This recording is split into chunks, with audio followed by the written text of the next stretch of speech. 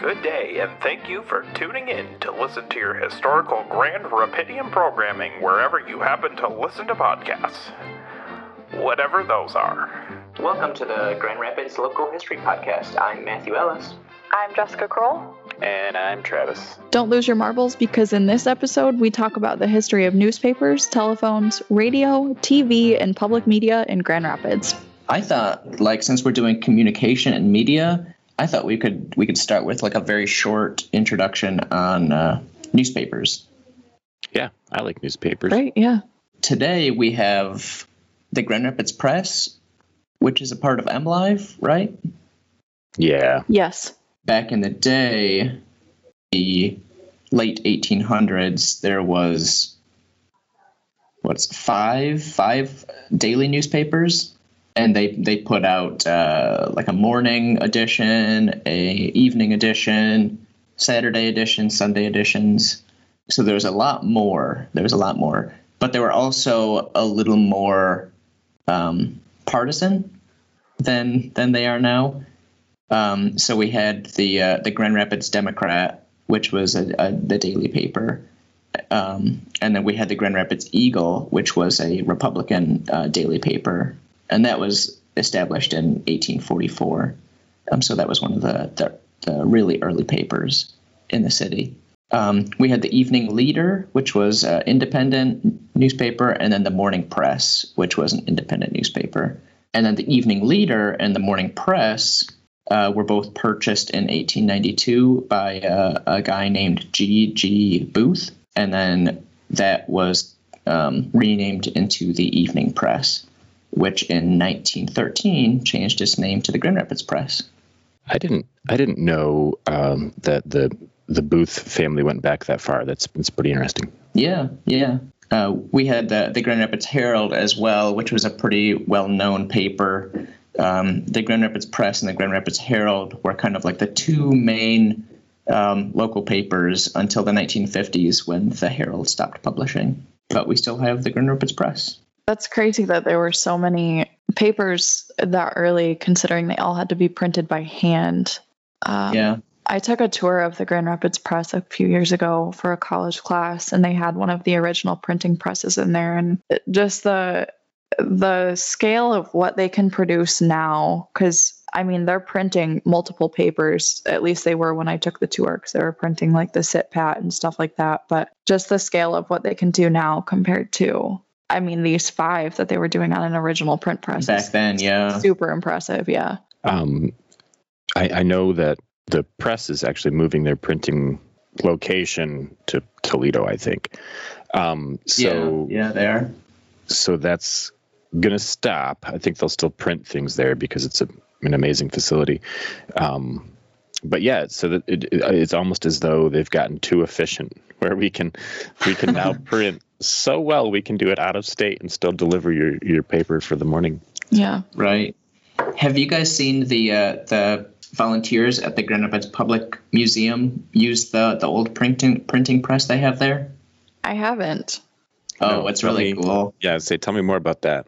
So they have a volunteer who's trained on this machine, and he'll sit there and he'll churn out newsletters and pamphlets and stuff, and he's got it down to he can turn out hundreds of these in a matter of seconds, just how fast he's moving. And he's got a foot pedal that he operates. It's really cool. I'd recommend go seeing it.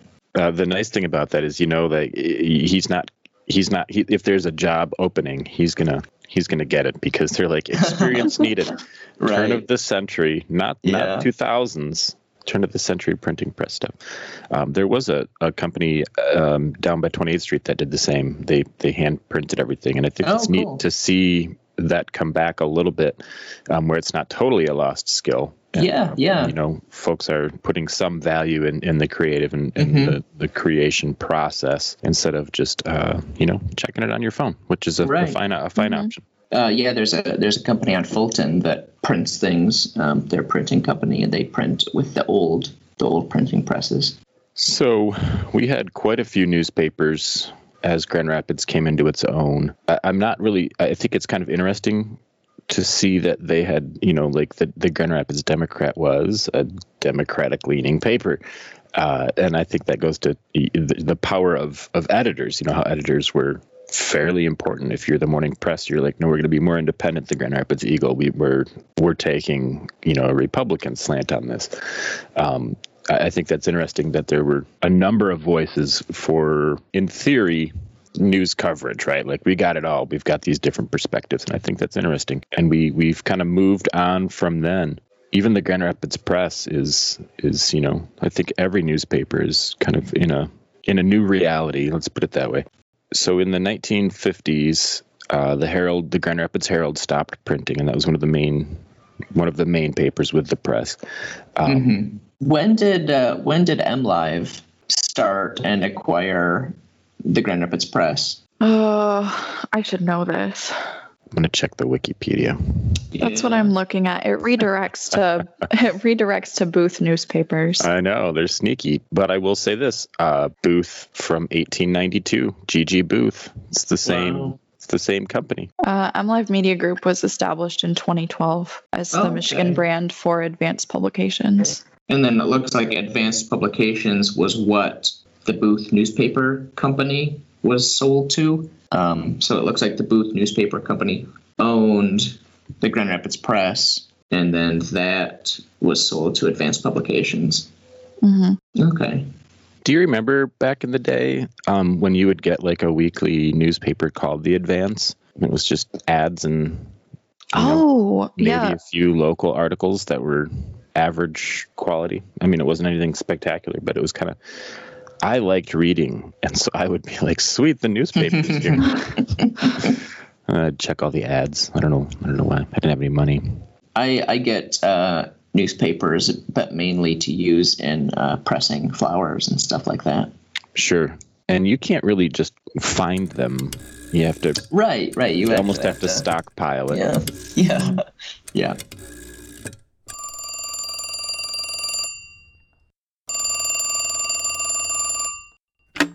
Is that the Ahoy! Ahoy! Ahoy! Is that Mr. Graham Bell? I think so. Otherwise known as Lord of the Rings. Ha ha ha. I've never seen that, so I don't get that reference. Sorry, I haven't seen it, but that's okay. That was a well played pun. Yeah. I'll give that to you. Thank you. So telephones. Yeah. So telephones start in Grand Rapids in the late 1800s. The first telephone line was installed in 1877, and the year before, Alexander Graham Bell was first awarded his patent for the telephone. And he was Graham Bell was a friend of J.W. Converse, who was president of the Grand Rapids Plaster Co. And so he had his Converse had offices in Grand Rapids, and then his plaster mine and mill in the southwest of the city, which is kind of where the Butterworth landfill is right now. I think he owned the land that the Indian mounds on the southwest side of town are located, and I think that's why they are called the Converse mounds. That would make a lot of sense, where in the late 1800s, that man owned that land. Yeah. And then the burial mounds are named after him. Classic. Yeah. So how many people do you think in Grand Rapids at that time were friends of Alexander Graham Bell? Yeah, I'm not sure. I would imagine it was a good amount of people, just because of the furniture industry was so large and had contacts throughout the country. I'm not sure where Alexander Graham Bell, where his main operation was. The UK. The UK? Okay. But he died in Canada. Oh, okay. And he had a United States citizenship from 1882 to 1922. What happened in 1922? Was that his death, or yes, did they revoke it for some reason? No, he died. So C went to Canada on accident. This was years ago. on accident when she was very young because she wanted some beef jerky from the duty-free store and didn't realize she couldn't turn around. And so to me, and whenever I hear of like, he had his citizenship until, I think, well, did they try to go to the beef jerky store and get in trouble? So he passed away. Yes. That's another way to, I guess, lose your citizenship. So the telephone exchanges exchange, we first start with the plaster mill and the plaster offices. Mm-hmm. Do you think that was just one line, or was there a switchboard of some sort, or was it integrated in later, or? It sounds like it was just one direct line. It caused quite a stir in the city, and people went to both because they didn't believe that it would work. And so there was a group of people that went to the phone at the mine, and then a group of people that went to the phone at the offices to see if it would actually work. But it sounds like there wasn't an exchange or anything. Okay, I wonder. To me, that skepticism is valid. I mean, it's new. You don't know anything about this technology. I oftentimes wonder what new thing are we going to be confronted with, and be like, no, this is. Yeah. And then in 100x years, people will be saying, they didn't believe it at first. So I kind of wonder, and I empathize with them. That would be a challenge to hear a voice that went over a wire. Yeah. It doesn't sound like it would work. I rode in the self-driving car, and I was like, I don't think this is self-driving. There's no way that could be. That's really funny. But same thing. Yeah. Strange. The switchboard eventually did open, the first telephone exchange, and that was in 1879, and it catered heavily to the furniture industry. There was a countrywide exhibition here in the city, and so it mainly opened for that. And I thought it was interesting, the story of Grand Rapids by Z.Z. Leidens. It had the little story of the children operators that got caught playing marbles while they were supposed to be working, and so they were replaced by young ladies. And all these phone calls are ringing and ringing and ringing. Right. That's great. But our phone exchange was open mainly for the furniture industry. And do we know? Can I guess? Was that in what is the current AT&T building right now on the corner of Fountain and Division? Is that where the first exchange was? Do we know? I'm not sure. I didn't see any reference to where it was located. Okay. We have where it moved to, but not where it was first located. Okay. That's okay. I was just curious. I know AT&T has buildings all across the country in the smallest towns, and you can almost look at these buildings and say, that looks like an old telecom building. And they're just kind of everywhere because phone was everywhere. But I was just curious. Well, speaking of AT&T, I think it's important to go back and talk about the telegraph really quick. That was really the first big form of communication, starting in the 1840s. And then in 1885, Bell co-founded American Telephone and Telegraph Company, which is now AT&T. Oh, wow. Yeah. Yeah, I completely forgot about the telegraph. That's fair. So did I. So AT&T is doing its thing. Graham Bell's doing his thing. Grand Rapids is getting a switch exchange. We fired the boys and hired the young ladies. Take us up to 1900 maybe. Okay. So right after it opened, there was about 65 subscribers, and like I said, they were mostly furniture industry bosses. They only offered day service, so from 8 to 5 or so, and then calls. You would call the operator, and then you would say, I want to talk to so-and-so, and then the operator would patch you through.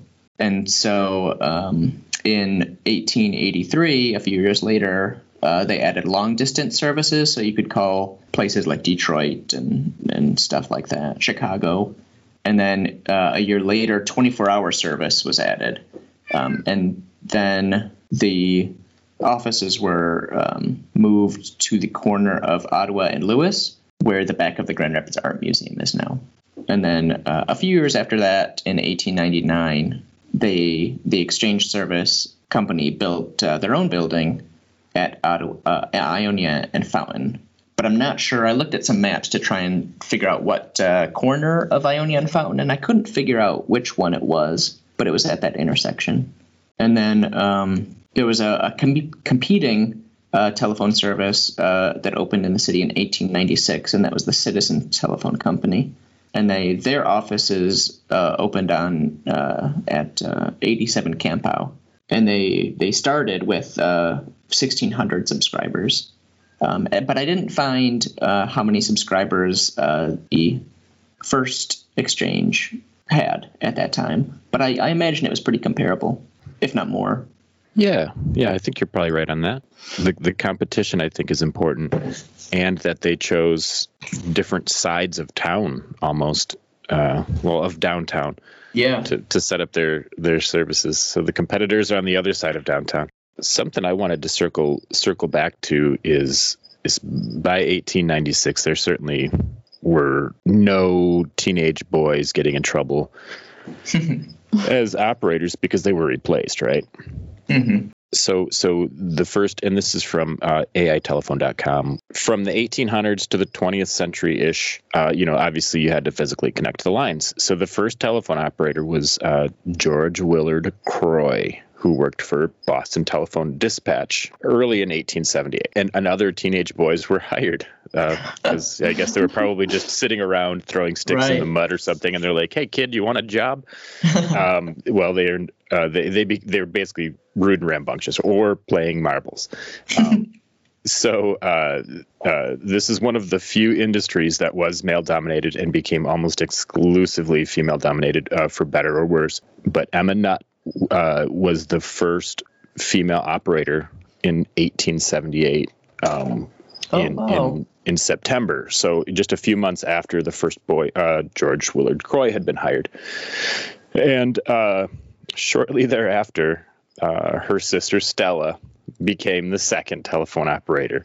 I thought that was kind of funny. Basically, they were like, "Hey, these kids aren't cutting it. Emma, your voice is nice and you're polite." So pretty soon, everyone's trying to emulate this Emma, and of course, her sister Stella's like, "Hey, I can do the same." So because they were quote kindly and courteous, they became the preferred choice for this job, but they were also paid significantly less than what, say, George Willard Croy would have made. Allegedly, Emma, the first female operator, worked about 50-ish hours a week, and she made about $10 a month. Now, I don't know what the male counterparts take home would have been, so we can't compare that, but it's just one of those things where you're like, sweet, we're really good at this job and we're going to do it. And everyone is for that because they're, quote, kindly and courteous nature. And also, they can get paid significantly less. So females tended to see that as a step up, from being in a service industry or a factory or something. And basically, you had to pass a height, weight, and arm length test to make sure they could actually fit in the cramped space. Wow. And reach, Mr. Johnson, who's maybe had to be patched in way up top. I don't know. Wow. So we also it wasn't that just if you were a female, you could get this job, even though the requirements weren't, there wasn't a high bar besides those three tests. But telephone companies still did not hire immigrants, black folks. You had to be a certain height, and also, your voice had to be somewhat normal. So if you had an accent, like, pretty much forget about it. And I think that includes most of us here in the Midwest, probably with our Midwest accents. I don't know if we would have cut the mustard there. So obviously, it's a dead skill or a job at this point. But I thought that kind of the whole roller coaster ride of boys being bad, and then the females came in and made it great, but they're getting paid less than the guys who are not doing great. So that's my little aside on switchboard operators. And if you asked me a question Matt, I would probably not be able to answer it, but Okay. I'm happy to give it a shot. You can too if you want, Jess, but I don't think you need to. The accents thing is interesting because I don't know if either of you have seen Marvelous Mrs. Maisel, but they were in New York and she was a switchboard operator, and their accents are less subtle than ours are. So that's interesting. Do we know when that system stopped? I don't, but I think through the magic of the internet, Jess is going to tell us fairly shortly. The Leidens had some kind of tidbits on phone use in the city. They noted that Grand Rapids kind of became the central hub for 31 counties in Michigan. In 1911, schools and hospitals were required to be connected by phone, and that was by the order of the state of Michigan. It kind of speaks to how quickly the phone became integral to operations and to communication. Yeah, absolutely. So a quick Google search, like the first result tells me that cord switchboards were replaced in the 70s and 80s, which reduced operator involvement in calls. But I think the answer will surprise you when the last switchboard office ended. Can anybody take a guess as to when that was? I'm going to guess 2005. That seems super recent. I'm going to say the 80s. Right in the middle. It was 1991. Oh, wow. So in 1983 in Bryant Pond, Maine, Susan Glines was the last switchboard operator for a hand crank phone when that exchange was converted. And then manual central office switchboards continued to be in operation in rural areas until 1991. But they were central battery systems with no hand cranks. Wow. In 1927, the first transatlantic call was made from Grand Rapids to London, and that was the owners of the Wurzburg department store called the Wurzburg Dry Goods Company in London. Okay.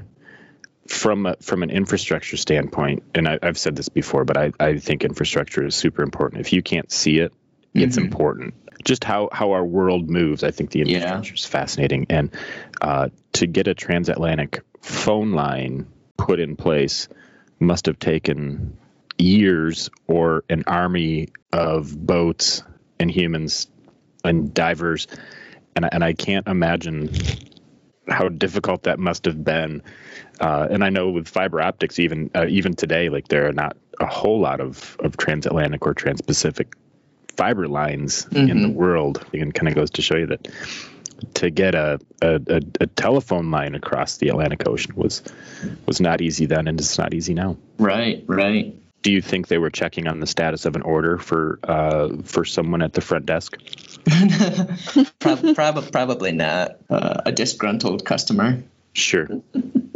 Another interesting tidbit is that the phone booths appeared in Grand Rapids in 1952, and so we used to have phone booths around town. I don't ever remember a phone booth in town. I remember some pay phones, but those are not the same as. Yeah. They're not the same as the phone booth. I think we've got a few photographs of some like bright red phone booths downtown. I can't remember the last time I've even seen a payphone anywhere. I know there's still a few around, but I haven't seen any in years. I kind of miss that mystery, if you will. Like, you call your friend's house and no one answers and you don't know where they are. And you have to, play with your brother or something. Yeah. I don't know. I kind of remember that disconnect. And now you know where folks are, for better or worse. Right. Yeah, I remember the stress of calling a friend's house and having to talk to their parents. Oh, God. You're like, do I hang up? Yeah. This is not good. That was real. That was a real stress. Yeah. Oh, yeah. The things you missed out on, Jess.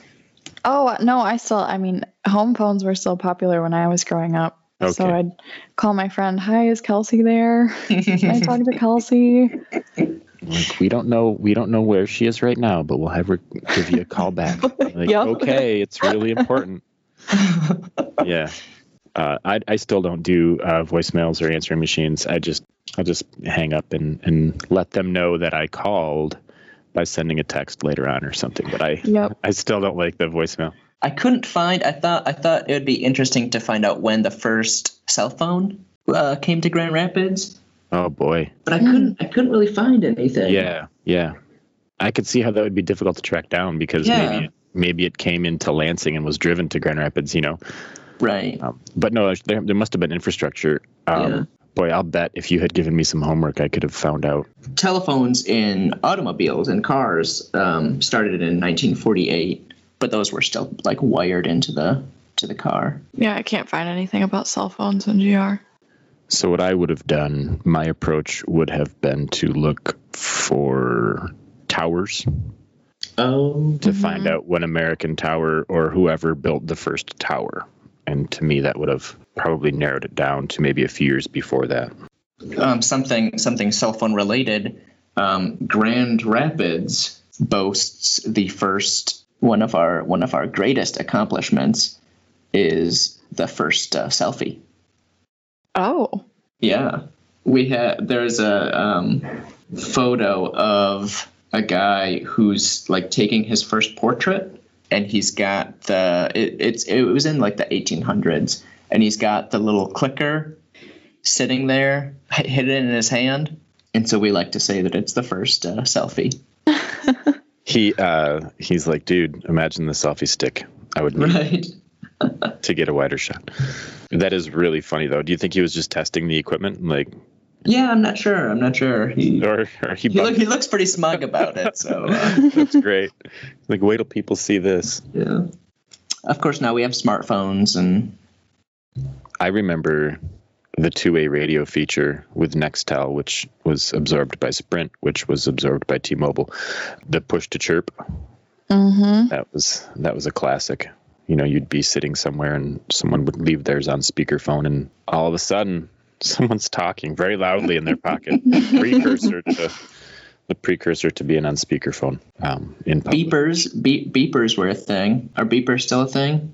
Or are those gone the way of the telegraph? I always feel like I see those being used in like medical shows, like doctors still carry them or something. Oh yeah. Hey, thanks for tuning in. Now we're moving on to the radio form of communications. Yeah, the radio. So in 1886, that was when radio waves were first discovered by German physicist Heinrich Hertz. Heinrich, for sure. Thanks, Jess. That's we've heard the name before in college classes and needed it for some test. And that's yeah. But it wasn't until the early 1900s when it was widely commercially sold. What would they have listened to? Oh, I'm not sure what the first news program that was broadcast by radio in the entire country was 1920 in Detroit. Yeah, it was on KDKA, and it was on election day. Oh, wow, cool. Yeah. So did they talk about the election results? I should know this from memory, but I don't because it's been a few years since I learned it. But according to Google, they chose that day because it was election day, and the power of radio was proven when people could hear the results of the Harding-Cox presidential race before they read about it in the newspaper. Wow. Nice. And we all know that President Cox was a fine president. So, so Detroit, the first ever news radio broadcast. That's kind of neat. Yeah. The first store that sold radios in Grand Rapids opened in 1922, and it was located at 211 Diamond, and it was opened by Leo Robinson and Don Geldersleeve, and they sold home radios to Grand Rapids residents for the first time. Okay, so we're a little bit behind Detroit. Yeah, just a little bit. But that's okay. So would it have been possible to tune in and hear those Detroit broadcasts at that time? I'm sure that people in the city had purchased them from elsewhere. They could have gone to Chicago or something, or ordered them from a magazine or something. Okay. But the store quickly became very popular for radio enthusiasts. They liked to hang out there and swap tips and stuff, and tips about how to set up a receiver properly, or and broadcasting. Amateur radio is a pretty big underground thing. Nice. In September 1924, just a few years after they opened their shop, the first local radio program was broadcast here in Grand Rapids, and that was C.J. Litcher Co. And the Radio Corporation of America, and they held kind of an exhibition about the radio in the Klingman Furniture Building, and so just showing what the radio could do, all the fun things about radios. Yeah, and again, like the telephone. I mean, there's this learning curve where we as consumers, I suppose, need to know what we need to buy because we don't know. That would have been kind of a fun exhibition to go to in the Klingman Building, and that was in 1924. But at that point, Robinson and Gildersleeve weren't done yet. Is that correct? Right. The following month, they Robinson and Gildersleeve were granted a license to open their first radio station. And that was WEBK, and that was opened in October of 1924. And one of their very first broadcasts was the evening service of Trinity Community Church, which is right downtown. Okay, I like that. They didn't try to broadcast the morning service. Right. We'll just take it easy. We'll shoot for the evening service. And they had so they had a few remote studios they had set up around town, and one of them was in the Trinity Community Church. Sure. And so it's probably the easiest thing for them to broadcast on short notice. Sure. Oh, they had remote studios? So they had a few remote studios around town. There was one in the Row Hotel, one in the Wealthy Theater, and one in the Trinity Community Church. And so the remote studio in Wealthy Theater would put on concerts. They would feature local artists, local musicians. And this is 1920s, so this is well before the Wealthy Theater was kind of rebirthed and brought back to life around the 2000s-ish. So it's been doing that and involved in music and local musicians in the community for a very long time. For a long time, yeah. I like what happened in 1926. Their call sign from WEBK. I don't know what WEBK stands for, but I do think it's interesting that in 1926 they changed to WOOD because their main benefactor was the Furniture Manufacturers Association, and it included making wood furniture. Yeah, that really made me chuckle. I never put that together until just now. And then it's funny because their rival, the second station to open in Grand Rapids, first had a call sign of WBDC, and it changed to WASH, Wash, because their benefactor was a dry cleaning company. I think that's terrific. I often think of that some businesses, like if I'm going to open a business in the Grand Rapids area, I want to find a place that I can call WBDC or something of that nature, because there's such a rich naming history that you can then connect the actual history to the name. I think folks are missing out on a great naming convention, and I'd be happy to talk to them more about it if they needed some ideas.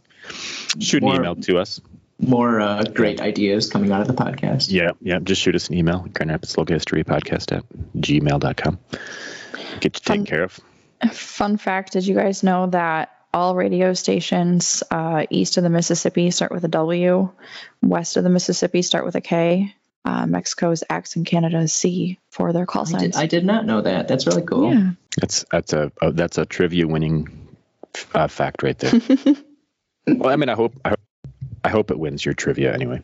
Thank you. The Grand Rapids Public Museum has a really neat photograph of the interior of the WOOD station, and it's got a big sign that says "Danger, High Voltage." I didn't think that radio operating was such a dangerous operation, but it seems like it was. Yeah, I think you're mostly safe until you start getting to the transmission stage. Yeah. And then there's not just high voltage, but weird things in the air that can do weird things to you. At least that's been my experience with cell phone towers. I have spliced fiber to light up to connect cell phone towers.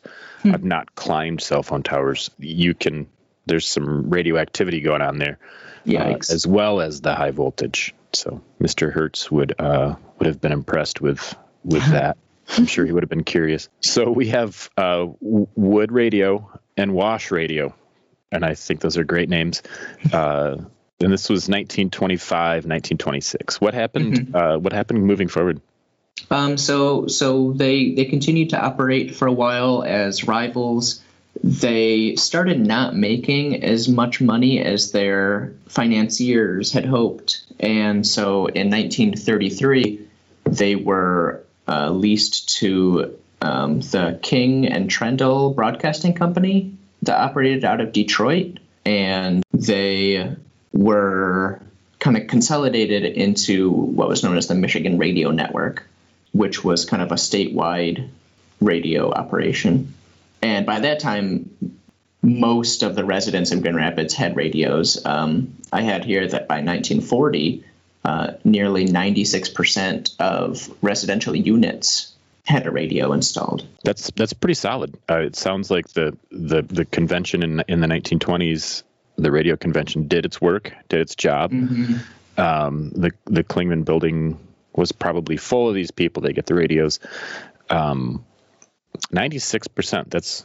That's great. Yeah, that's pretty high compared to newspaper subscribers or TV owners. Sure. In 1945, the King and Trendle Broadcasting Company purchased wood and wash stations completely and kind of consolidated them into one, and so it was just renamed Wood.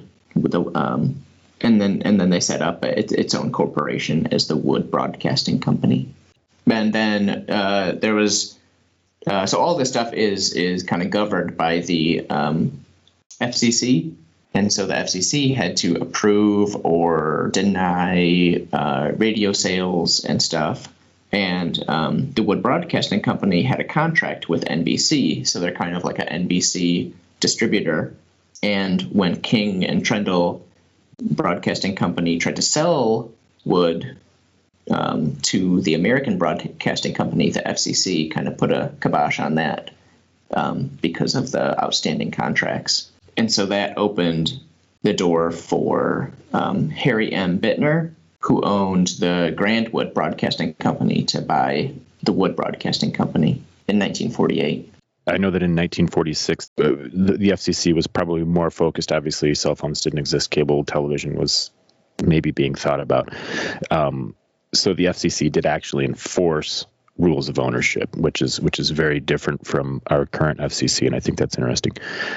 But Wood was not the only radio station in town. We have some classics that came around right about then as well. Yeah. In 1940, WLAV came on the air. They were known for their infamous river raft races by Riverside Park. Have either of you seen those photos? No, but I'm curious to hear about this. Oh, they're pretty wild. It was a pretty raucous time in the 60s and the 70s, and each raft was kind of decorated almost like a float, like a parade float, but they were rafts. But it was very controversial. There was a lot of drug use, a lot of drinking, and so the radio station, and the city kind of had to stop that. Yeah. That's funny.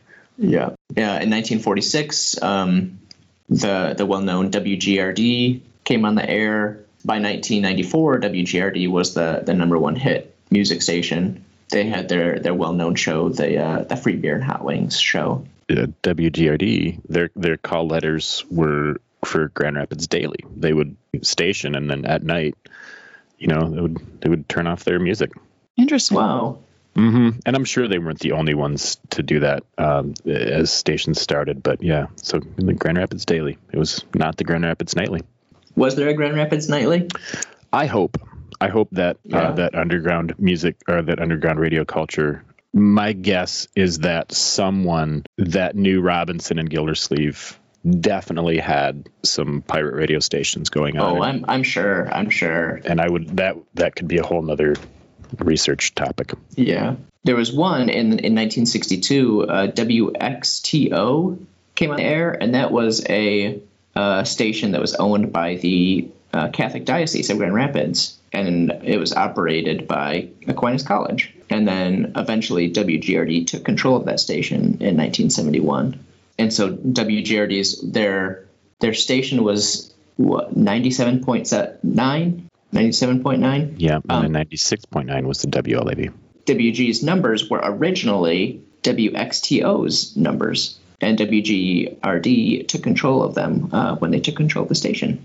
They transmitted their station on Aquinas' campus until 1974. And we there's now a college radio station at Grand Valley State University. I think radio's still fairly popular amidst mergers and acquisitions and craziness at the national scale with ownership changes and buyouts and mass firings of DJs who have worked their entire lives in this industry and are cut for a syndicated show. And that kind of loops back into Free Beer and Hot Wings, where, as a syndicated show, and I can remember listening to them when they were not a syndicated show, there has to be some aspect in some corner of one's mind where you think that we just signed a 2-year syndication deal for whatever town, and because of that, some DJ's out of work, right?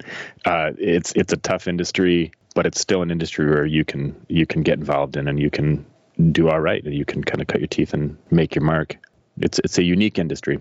If I'm not mistaken, radio is still the number one format for media, even in 2020. Oh, wow. It's everywhere. It's in the air right now around us. All you need to do is turn on that receiver. Mm-hmm. It's very cost effective. It can go for miles and miles and miles, and that's FM. That's really neat. I know they have the Gray and Green show on right now, and that is the first 2 female lead DJs in Grand Rapids. That's awesome. And you said that happened maybe 3 years ago that program came into existence. It hasn't been long, correct? Right. It hasn't been long at all. So at some point when someone else is doing whatever the future of podcasts are, they will say something like, and in 2016 or 18, the first female show is this. And I think it's taken some time. Any other cool radio tidbits? Maybe 2 years ago, I got really into looking up stuff about amateur radio.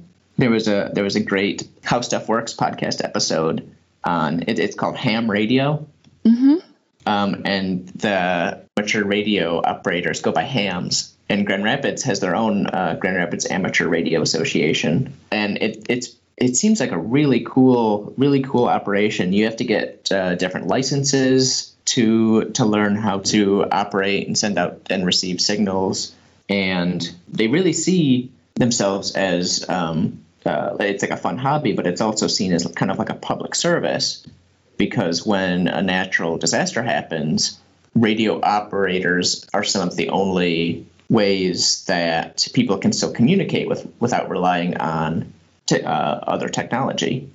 So during like a hurricane, often the Red Cross or FEMA will use amateur radio users in the communities that they have to go into to communicate. And I thought that was just fascinating. During the Cold War, the Office of Civil Defense sent Grand Rapids a checklist of supplies to gather in case of like a natural disaster or like a nuclear attack. And the 10th entry on the checklist was a radio with an independent power supply.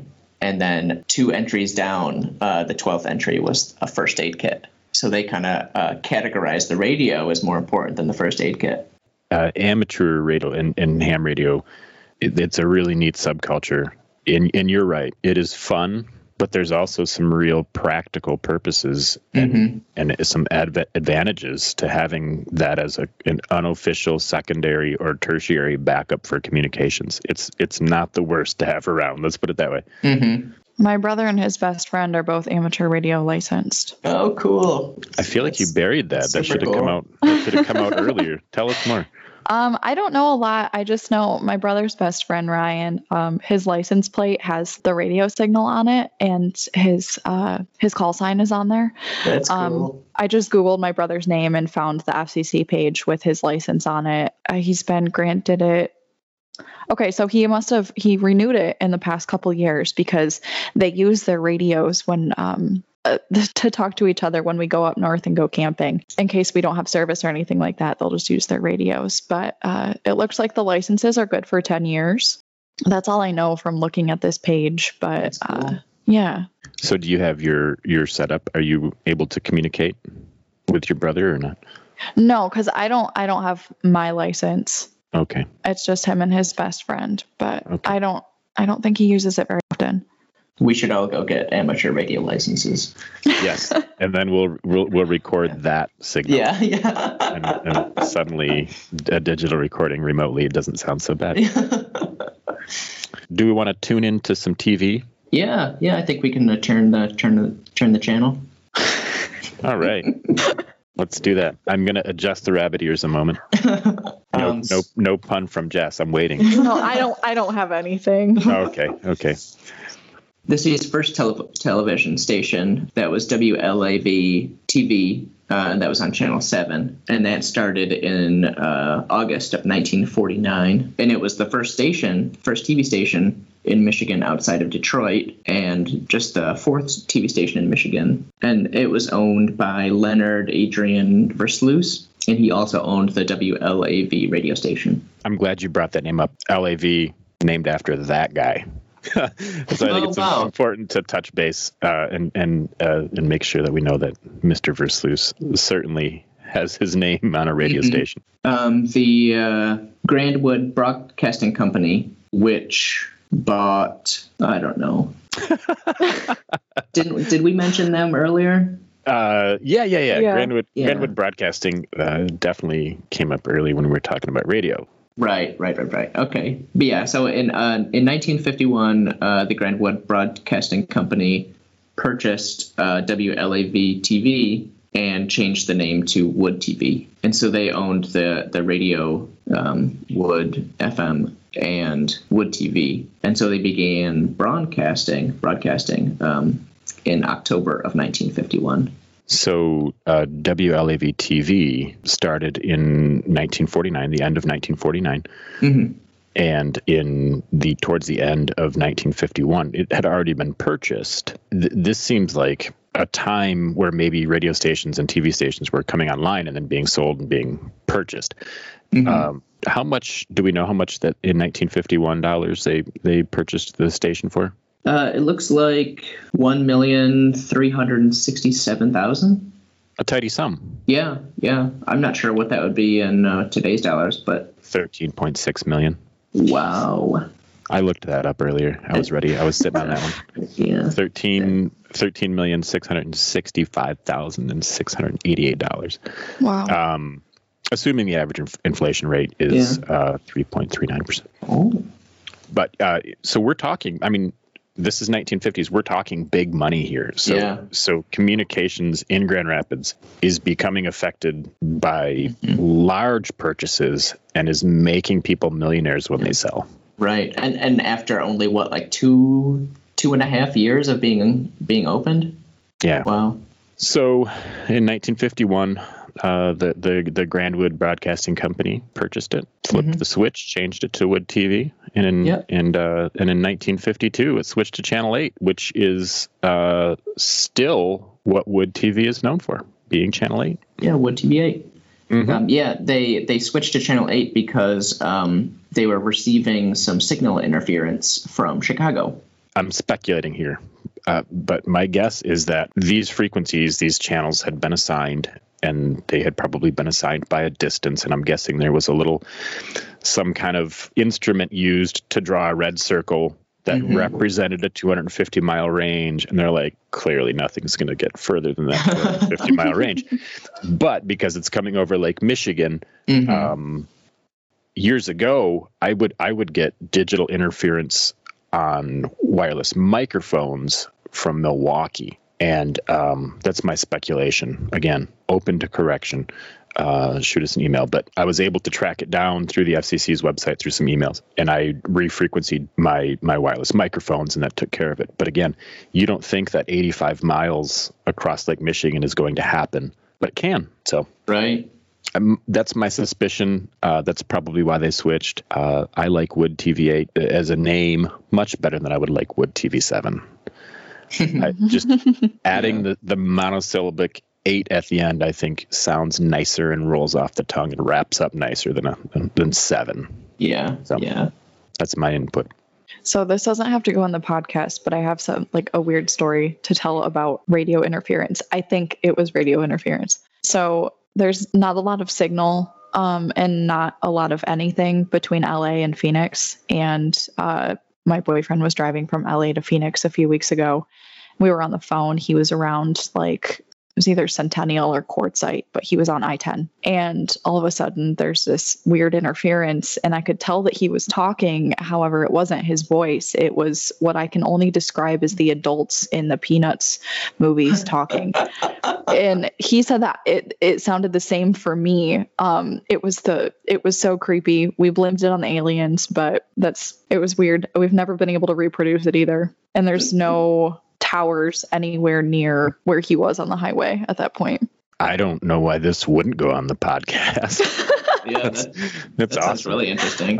And to me, there's just a lot of the physical world has electromagnetic stuff everywhere, and it's just there. And there's no doubt that weird things can happen. Maybe a solar flare happened a year ago on the sun, or however long it takes to get here.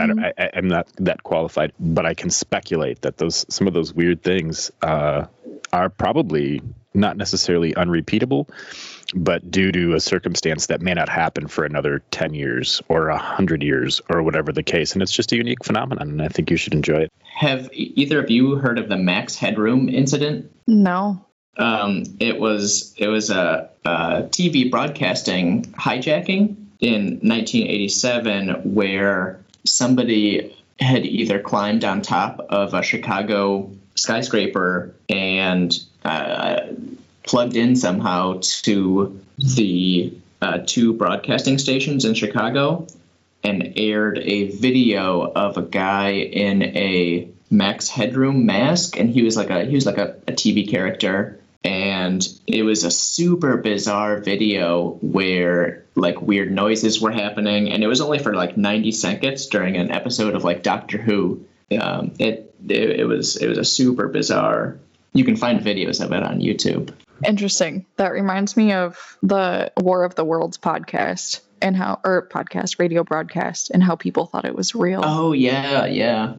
I mean, as humans, would we be less gullible now if Facebook and Twitter blew up and reputable sources said, hey, there's been this catastrophe in this area of the world? I mean, would we be so naive?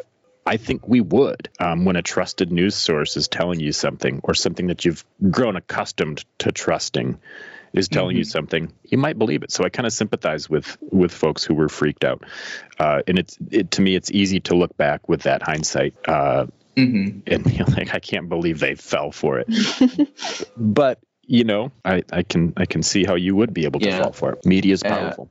As an aside, I'm writing my dissertation right now on misinformation. And so like all of the misinformation in the news is not new, is yellow journalism in the past and stuff like that. So it's a really interesting topic. Yeah, that's one of those things that I appreciate, Matthew, when you do bring that 100-year, 150-year, 200-year perspective in, you realize that just it's not necessarily new. The phenomenon that Jess experienced somewhere between Phoenix and LA probably happened some other time. Maybe it's aliens. We don't know. Yeah. But I think that mystery is okay. Mm-hmm. And you can cut this back in now, Jess. That's for post-production. Got it. So Wood TV changed to Channel 8 due to some less than mysterious interference from Chicago. Have any of you seen the mirage of Chicago over Lake Michigan from Michigan? I haven't. It's I have pretty not. neat. It's bizarre, right? It shouldn't be there. There's a skyline in the sky. There's Chicago. Just really Weird. neat. Yep. Weird things happen over the lake. So That's cool. where do we go from 1952? Soon after Grandwood Broadcasting purchased the station and turned it into Wood TV 8, Time Life Inc., which I think is the publishers of Time Magazine and Life Magazine, created a broadcasting corporation and then purchased Grandwood Broadcasting. And then they set up the corporation solely dedicated to Wood TV 8, the Wood Broadcasting Corporation. Nice. Since then, there have been more mergers and acquisitions, I'm sure.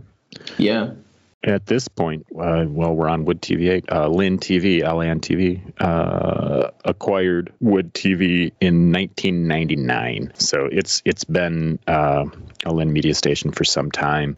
I can't say if that's for better or worse, but that's what it is. And it's been affiliated with NBC, ABC, all those in different times. Yeah. All of the TV and radio stations that we just talked about are commercial, but public media is really big in West Michigan as well, which is why we have WGVU located in Grand Rapids. So the history of that, there's actually not a lot there. It's still a pretty new TV station. At the time, Lubbers was president at Grand Valley, and Grand Rapids was the largest media market in the United States to not have a PBS station in the 1970s. Grand Valley was founded in 1960, and the first WGVC broadcast was December 17th, 1972, so 12 years after the college was even founded. The idea for a public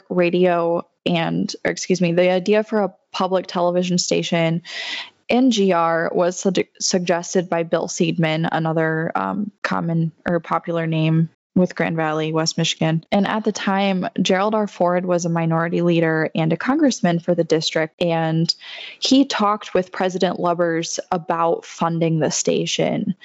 3 weeks after that conversation, the station got $500,000 for funding from Congressman Ford.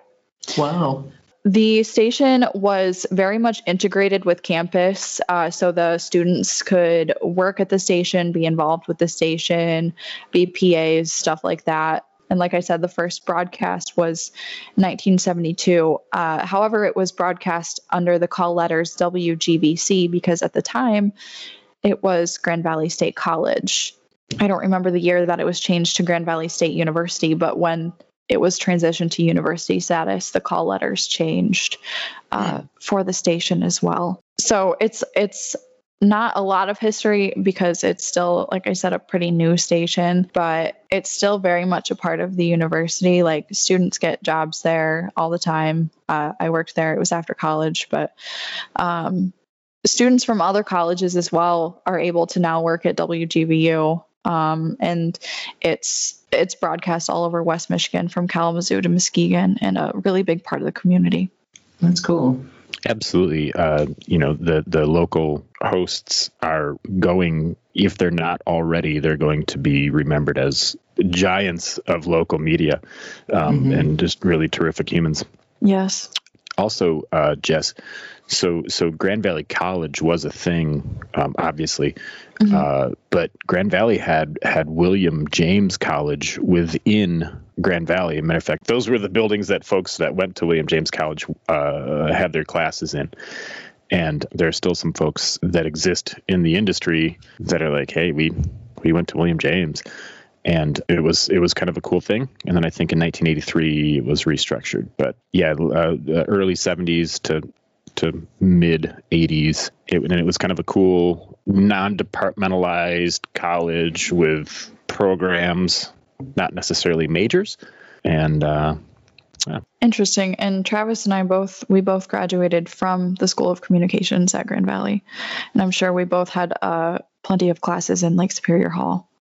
Yes, that's where Lake Superior Hall is is the place where we karaoke'd. So before class, several classmates and I would fire up an old movie projector, which was in the back of the class, and it's the slanted stadium seating style, and in this old film projector still had a lamp in it, and we would use that as our spotlight, and then sing a karaoke song. Which was not appreciated by anyone. and why we kept doing it, I don't know. But that was kind of an all-star group of humans. One of them works now at Wood TV and has done a remarkable job and has really given my communications degree from Grand Valley more value than I've given it to him. That was a really enjoyable time and for us. And certainly not that enjoyable for our classmates, which either tolerated it or started arriving late, so they would avoid it. Travis, also, sorry, go ahead. Lake Superior Hall. That's my Lake Superior Hall memory, and it's slightly haunted. So. And then going back, Travis, you mentioned that Grand Valley had a student radio station, which is WCKS The Whale. It's only broadcast online, aired online. However, they also have a paper, the Lanthorn, and they have their own student television station, GVTV, which is broadcast on, I forget who carries the signal for Grand Valley, but if you have a charter, okay, so if you have a TV on campus in one of the dorms and you are connected to cable, you can watch any of the GVTV productions that they're currently airing. And also in the 60s or 70s, Grand Valley had an underground newspaper that kind of got some people in trouble, if I remember correctly. I don't remember much about it, but wow. I remember learning about it. And one of the big things was that they published the F word and got in a lot of trouble for it because it was an underground paper. Yeah. The Rapidian was launched in 2009. Oh, cool. It's been around for a little while, for a little longer than I thought it had. But it's the Rapidian put on by the Community Media Center, which also operates the Wealthy Theater. But yeah, it's kind of a citizen journalist, kind of crowdsourced news website. And you can submit articles. Yeah. That's one of the only ways that articles get published on there is from citizens. Sure. Interesting. So the source that I mainly used was the book, The Story of Grand Rapids by Z.Z. Leidens. I sourced some information from aitelephone.com and also an article from history.com about telephone operators and that Alexander Graham Bell preferred the greeting ahoy. My sources are from a lot of Googling and Wikipedia pages today, but I got my info on WGVU from a very old interview that was produced by WGVU. So thank you to Andrew Murray for getting that to me.